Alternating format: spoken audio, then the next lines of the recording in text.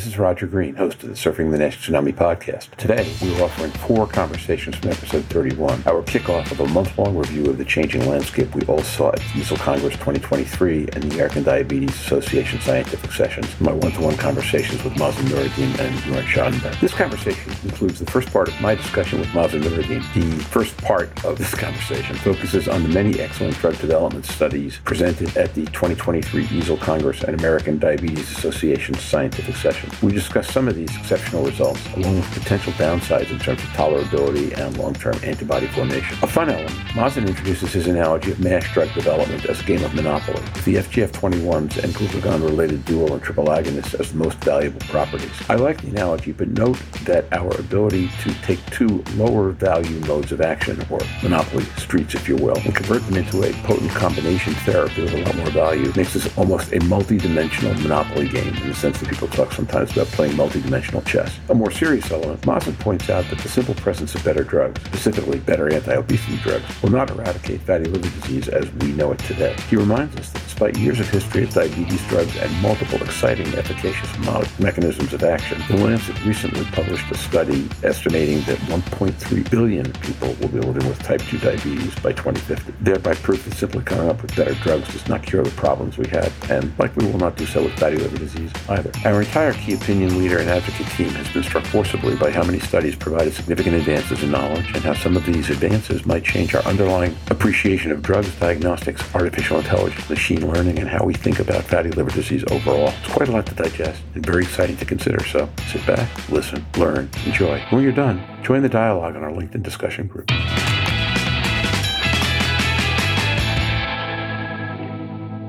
Here's the topic. When I went to NASH in 2019 and 2020, people talked about how it was a really unique meeting. I said that what it reminded me of was some of the early meetings of something called SITC, the Society for Immunotherapy and Cancer. And before the PD-1s hit big, that was a very collegial scientific meeting of people working together to figure out how to solve an exciting and majorly important problem that didn't have an obvious solution, which was immunotherapy and cancer. And then once a lot of drugs actually came late into pipeline, the meeting got huge. Big Pharma invested heavily, and a lot of it became about competitive evaluations between drugs that were using different data with major commercial implications. And over time, that stuff sorts out. Better drugs tend to win, worse drugs tend to lose. Well, actually, earlier drugs to market have a huge advantage, but within that, agents that present a real benefit tend to win over time. What happened 2 weeks ago, I guess now, between the major drug presentations at EASL and major drug presentations at ADA, same weekend, completely different drugs, we had a range of issues start to show up, ranging from real excitement around Maestro and NASH, oh my gosh, we might finally get a drug here, to trying to figure out how to compare what was going on with glucagon agonists and oral GLPs in San Diego to what was being reported with dual agonists and some triple agonist posters in Vienna, to trying to sort out how to compare a late breaker for one FGF21 with what had been exciting early data for another FGF21, to a comment from somebody I read that said that one of the things they learned was that from this meeting was that FGF19s really have a future. So there's just a bunch of confusion going on right now. So what I'd like to talk about with you a little bit is, since you talk to as many people as anybody, some of the areas where you think all this energy is producing interesting and important questions that have to get sorted out. Why don't we start with glucagon agonists versus the world? Mazen Noureddin. Sure. Let me just tell you, I guess it's a tsunami happened in the last 2 weeks, right? Yep. Speaking of surfing the tsunami, there have been more than one New England Journal paper related to metabolic disease, in particular obesity, as well as NASH. And interestingly, what added to the confusion is there were luckily multiple good presentations in the American Diabetes Association that talked about oral drugs or oral GLP-1s and their effect on weight loss. And many of us do not attend that meeting, or we were somewhere else. We were at EASL while the other meeting was starting, or something like that overlap. So the big news were mostly around FGF21s and GLP-1s. Let me give you some analogy on the NASH landscape. I recently gave a presentation and I was asked to comment on drug development in a quick snapshot. The analogy that I used in a quick snapshot was the game Monopoly. You know the game, right? But although I don't like Monopoly, I put multiple mechanism of actions on different streets and assigned the 2 most expensive streets to GLP-1 and FGF21s. They're expensive to buy, develop. Once you you, I guess, put houses or something in them, you can get a lot back on your money. And I put different other mechanisms on different streets, like the PPRs are still very effective, genetic therapies, and many others, the novel lipogenesis and yada yada. So what we have seen, and to go back to your question about the GLP-1s, now we are seeing orals that actually lead to some weight loss that is significant. It's like more than bariatric surgery. So there's another conversation going on. Do we need bariatric surgery anymore or weight loss procedures? And I will leave that up to the endoscopist and bariatric surgeons. But what we have seen, I guess, I'm going to start butchering names because we have had so many of them. So the triple by Lilly, retatrutide, I guess, or whatever you want to call it, was published in the New England Journal, and there was 25% weight reduction. This is a huge, really, really big. To be more specific, I'm still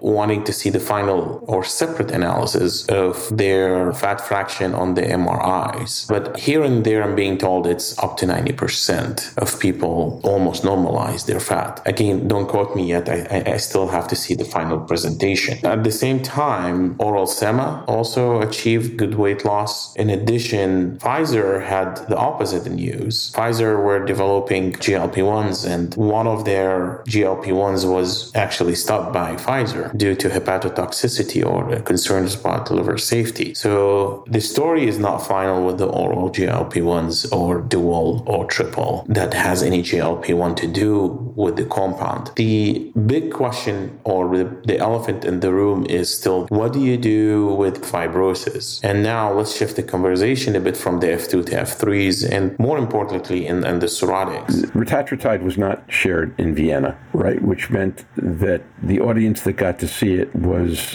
A, it was an obesity study, and B, the audience that got to see it was a non-hepatology audience. So when I was looking at the New England Journal paper, one of my snap reactions was 10 to 17% discontinuation rate for retatrutide, depending on dose. And the dose that produced the 25% weight loss in 48 weeks was 17% discontinuation rate. One of the things we know in real practice is that managing the injectable GLPs isn't as easy as people say, that, gastric issues for a significant proportion of patients are meaningful. In the efinopegdetide presentation at ADA, now they were comparing to a low dose of sema, but they showed higher gastric issues there than low dose sema for the dual agent. Triple agent had a 17% discontinuation rate at high dose. And one of the things I think we're going to wind up dealing with in real practice is, so how many patients are going to tolerate that drug anyway, right? If you get a 17 in a clinical trial where you work very, very hard at keeping people on drug, as a guy seeing patients in clinic, which I know you don't do a ton anymore, but you still do, how high does the discontinuation rate in a trial have to be for you to say, gee, that might be an issue in terms of practical patient management? Yeah, I actually still see tons of patients. I just do it on boluses between my travels and conferences, and I have given GLP-1s. As you know, one of my biggest problem, or everyone's problems, is access. And a lot of people say, well, put that on the side.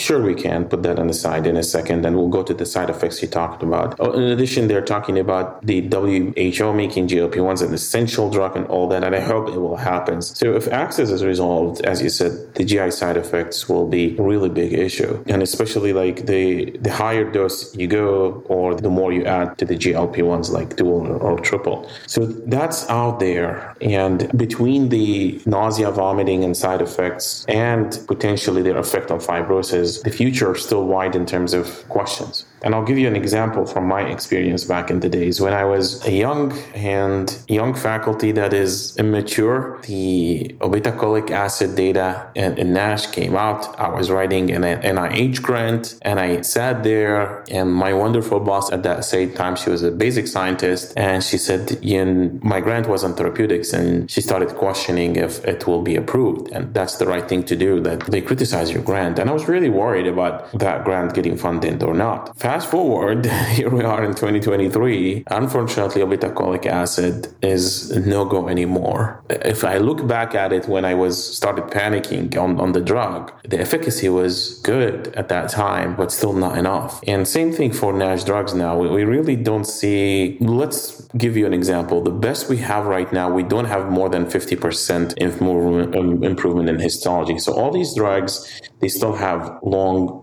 way to go. Now, let me comment on the GLP-1s and the side effects and all this. So the people say, well, that will seal the deal. We'll treat obesity. NASH might go away. And look at the type 2 diabetes field. There have been multiple drugs that have been developed over the years. And yet, there's more development for GLP-1 and other drugs. And diabetes is not going away, unfortunately. It's on the rise, so as obesity is on the rise. Hopefully, we'll mitigate that in the future. But I want to point out also to a publication that came out in The Lancet within the last few weeks, in addition to the New England Journal paper. And that was a meta-analysis as well as predictive model of the prevalence of type 2 diabetes in 2050. Again, 2050. And it's estimated that 1.3 billion people will have type 2 diabetes. So I go back to the initial discussions that we had as hepatologists. We do believe that the field will be not finished by one drug. The field will be very interesting in the next decade or two. You will have one drug added to another, managing the side profile effects, managing which combination is best, managing which efficacy will do best. And going back to the monopoly game that I told you, I showed that slide and I said it's up to you which street you want to buy, which one you want to put a hotel on, but it will be a wide open field that people can benefit from multiple drugs. And it depends on their portfolio. And finally, I put in a subsequent slide, I highlighted the go-to-jail guy, and I said the go-to-jail in our field will be liver biopsy. It will set you back, or put you back in jail here and there. You have to get out of it, and we have come out of it, and we have had positive phase 3 study as discussed, but it will be a major hurdle, especially with the inter- and intra-observer variabilities and other issues that we have discussed in previous episodes. So let me go to monopoly for a second, because I love your metaphor. You and I had not talked about this before we got on this interview, so I love it. But so here's the interesting thing, right? In monopoly, for example, a drug class might be Boardwalk and Park Place, and another one might be Mediterranean Baltic, which I guess is the cheap end. But what you can't do is put Baltic on New York Avenue, which is kind of a mid-level, and declare that that's North Carolina, which is next best to Boardwalk and Park Place. Whereas here, you actually can put together a combination therapy that's, one part THR beta and one part FXR or whatever else. And maybe that's the combination where a single drug gets you over your 50% mark. So if you will, they talk about playing multidimensional speed chess. This is multidimensional monopoly. You can build hotels, and then you can also build franchises of multiple different streets. Well, obviously, you know Monopoly very well, and the street names very well. So I forgot them. Not to mention that I grew up in a different country, so we had the streets names were different. Though I know the name of the streets very well. I go to Atlantic City from time to time. I live an hour from there, so I know all those street names really well. And for those who don't know, that's where Monopoly is based on. Cool. So again, it will be like a lot of pharma owing a lot of assets here and there, and I bet you in the future, and we're seeing it already. A lot of bigger pharma, they are owning big products now, like GLP-1 in addition to the FGF21s. Thyroid hormone beta receptor is very attractive as well. We still have to see it combined with other agents, and especially it will make hopefully the first FDA approval, and it will be up to I just don't want to see it people also from commercial and assets kind of concept, the monopoly. It's also, as a physician, I will have multiple drugs in my hand that I will combine both of them. And we go back to that when one of episodes like a year or two ago. What is the patient? Is he F2 or F3? And eventually cirrhotic. Which one I will combine? How does the patient look like? Does he have GERD? Does he have IBS? Does he have constipation? Which are not uncommon side effects. And eventually, I think there will be multiple sensitivity analysis related to BMI, related to gender, related to many other things. So it's just like we have to know the landscape, and this, as you said, go back to the monopoly, which streets you want to combine and which things that work best. And now, back to Roger. We hope you've enjoyed this recording. If you have any questions or comments about the content of this conversation or the entire episode, please put them in the review section of the page from which you downloaded this conversation, or send an email to questions@surfingnash.com. Next week, we'll be back with Stephen Harrison to discuss some of the major drug development stories of these two sessions. Until then, stay safe, surf on. We'll see you on the podcast. Bye-bye now.